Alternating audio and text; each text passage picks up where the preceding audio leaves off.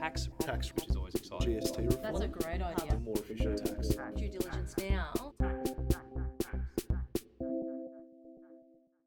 Hey everyone and welcome. This is Tax Wrap episode 12, brought to you by the tax specialists of Taxpayers Australia. My name is Nathan Hewitt and today we're joined by Bill and Ange. How are we doing, guys? Very good. How are you, Nathan? Doing fantastic. It's good to hear. Now, taking you back as part of the Lightning Round series, you will remember from last week, FBT. Now we're going to talk about how to, what is FBT to begin with and how to survive it and how to sort of, lay the foundations for being good at FBT. But first, Bill and Ange, Yes. What is FBT? Okay, so FBT, for those of you who aren't aware, is fringe benefits tax. It is a different compliance season altogether, so it runs from 1 April to the 31 March of every year.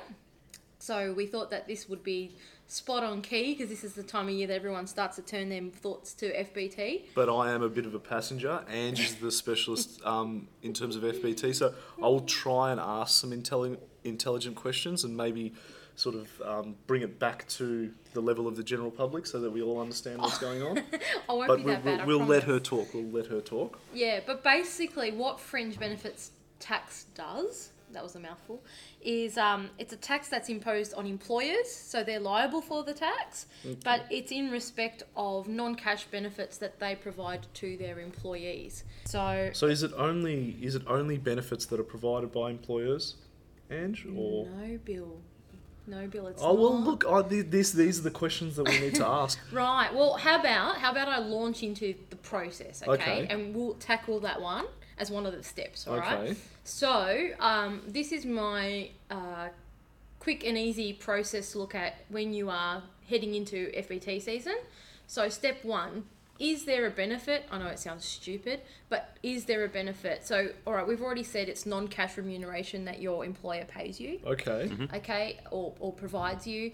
And obviously, certain things like salary, wages, superannuation they pay on your behalf will never be included as a fringe benefit. Okay. And then, Would it be fair to say Yeah. that if you're an employee and you get something in respect of work, yes, alarm bell should ring? correct. Would that be sort of correct? Like, okay. And you'll be surprised how many employers only look at their payroll. Okay. And a lot of the times, these non-cash benefits aren't in payroll; they're hidden somewhere else. Ah. Right, Okay. so whether it be in gifts or travel, you need to scour your ledgers and have a Okay. look because it's not always going to be as simple as being in your payroll. So, in terms of looking at and trying to identify whether or not a benefit's occurred, Mm-hmm.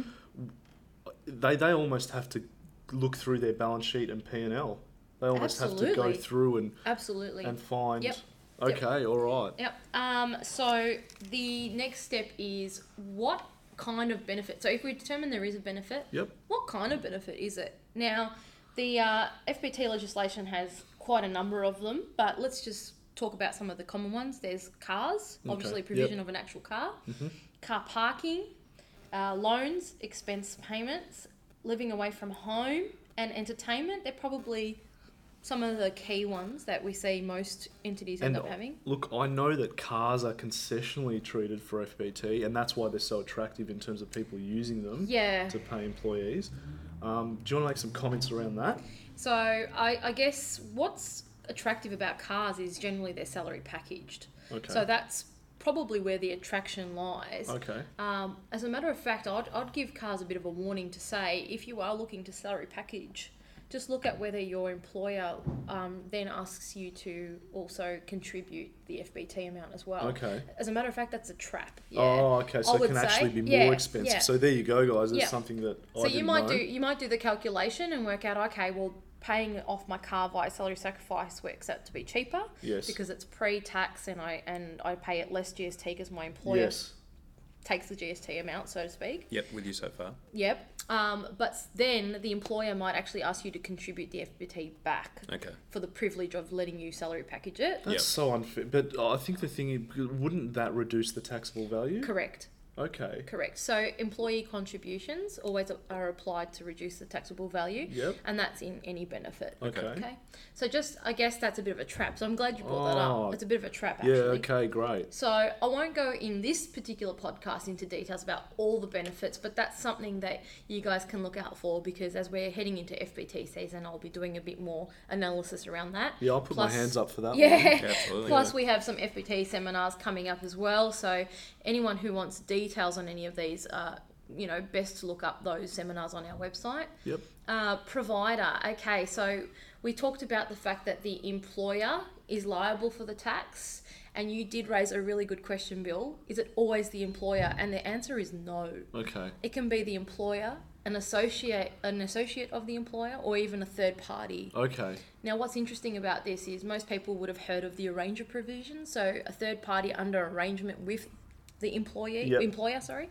But also, sometimes the Act does say the employer ought have known. Okay. Right. So even if the employer wasn't a party to an arrangement to provide that benefit, then you have to question, should the employer have known about the benefit? Here's my next sort of layman question. Right, go. If the provider was to provide that benefit, is it still the employer that is liable for the FBT on that? Yes. Oh, so you've got to also scour through potentially records with third parties Yes. to determine whether or not benefits are being offered And to that's the employee. where a lot of entities would keep like gift registers, for example. Okay, all right. Because if your supplier is constantly awarding your staff gifts for reaching certain targets of sales or things like that, then perhaps you need to be aware of those as well. Okay. Yep. Gee, so it's almost like you've got to call your suppliers up and go, guys, less gifts, less. But okay, fair enough. So Well, at least we understand that there might yeah. be a liability there. Yep. And obviously there will be certain circumstances where they might be exempt or concessionally Okay. treated, Yep. just like any others. So I guess that was going to be my next step. So I might put two together here. Look at whether it's one exempt or two concessionally treated, Okay. so you can reduce the taxable value. Okay. So we've talked about previously minor benefit rule, Yep. Under $300, but also minor and infrequent. Okay. So it could have been less than 300, but if you're receiving that gift every week, every month, then the ATO may argue that that's not irregular and Okay. infrequent. Okay. So may argue, or they have the definitive leg to stand on in saying that is They Oh, they look. do not in any legislation. They do Determine not what define what frequent They is. is. don't, Yeah. they don't prescribe, Yeah. but I think it's a common sense rule of thumb. Yeah. Yeah, Yeah. you'd be pretty hard pressed to argue weekly or monthly is not irregular. Yeah, exactly. Yeah, It's Okay. not something you're going to stuff around with either, really. No. No, With the and risk. you'd rather err on the side of caution. Which, Yeah. Absolutely. Just on that, the Yeah. Board of Taxation report actually talked about upping that exemption limit to 500. What's your take on that, Ange? I think it makes sense. That limit hasn't been adjusted for since the inception of the legislation. I think I don't think it's been a long time, and if you consider how expensive things are these days, cost of living, etc., it makes sense. Okay. $500 probably makes more sense. Yeah. Well, obviously that's a legislative change, so it's not something that the ATO can just say, yeah, no worries, let's do that. Yeah, absolutely. It does have to go to Parliament. Yeah. But look, with the Board of Taxation report being so highly regarded, I can't imagine why it wouldn't And get you'd some think attention. it'd be pretty small, wouldn't you? Yeah, You it- think it caused too much of a ripple in that revenue for the ATO or anything like that. I don't think it would be. Well, FBT, that's the thing. FBT isn't a big revenue earner, It's is not. It's not. So- And let's face it, for the amount of tax revenue it earns the government, it's so overly complicated. it? Yeah. Yeah, okay. Yeah. Do you reckon that would simplify, like by upping that exemption threshold? Possibly. A lot of small businesses would probably fall out of the loop on some of the benefits then. I Yeah, think. okay, yeah, sure. Let's face it, most people, they're caught on entertainment, the little businesses. Yeah, sure. So if you're doing actual method, you're actually allowed to apply the minor benefits rule, and you'd probably get away with a lot. Okay. Yep. Cool. So the last thing I would mention on that front, the step about exempting and reducing taxable values, is that some benefits, such as LAFA, for example, have their own concessions as well. So you need to be aware of what benefits you've got and then what concessions or exemptions are available within Okay. those ranges. I'll just stop you there. LAFA meaning living away from home allowance? Yes, Yes. Nathan. Okay, Yeah, just making awesome. sure I knew that. Yeah, thanks for that. So And I mentioned that one specifically because that's had a lot of rework in its concessions in the last few years as well. So Okay. it's probably one that for our tax agent audience is a bit of a headache as it is anyway. I would say for taxpayers, the critical thing there is the categorisation of their benefits. Yeah, absolutely. Okay, so Yeah. they've got to be aware of where it would fall. Yeah, and Okay. you can't ascertain the taxable value or any exemptions or concessions that will apply unless you correctly identify which Okay. which category it Makes actually sense. falls under. Makes sense. I guess the next step is considering whether the benefit provided is a GST credible benefit, i.e., does it have GST included in the value of it? Why is that important? Because with GST we gross up the value of the benefit. So depending on whether there is or is not GST included, the gross up factor will be different. So for FBT, there are two factors, gross up factors. Type 1 is for the items that do have GST on them. And just a note to everybody, the rate has changed for the 14-15 FBT year. So type 1 is now 2.0802. And type 2 for our GST exclusive benefits or GST free benefits is 1.8868 this year. So make sure you adjust your calculation sheets or spreadsheets, whatever you use for your FBT returns, because it has changed. Yeah, and that change, was that predicated because of the rise in the Medicare levy, I believe? Yeah, I believe that the yeah. Medicare levy rate changed, and so that obviously had an effect on FBT. Absolutely. So very last step, everyone. Probably sounds like a lot, but very last step is it reportable? So a reportable fringe benefit means doesn't need to actually be seen and reported on the employee's payment summary. Now, the limit is $2,000. So if the taxable value is over $2,000, the employer has to include it on the payment summary, the taxable value on the payment summary of the employee. And there are some benefits that are excluded from being reportable, such as car parking.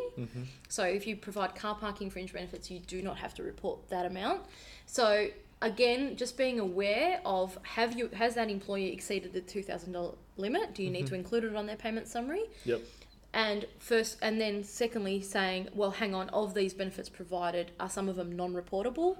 So making sure you don't unnecessarily include it. Okay. Because the flow-on effect is that the employee will have that on their tax return. That's right. Yeah. And although you're not assessed on it, Yes. it will affect you on your government tests.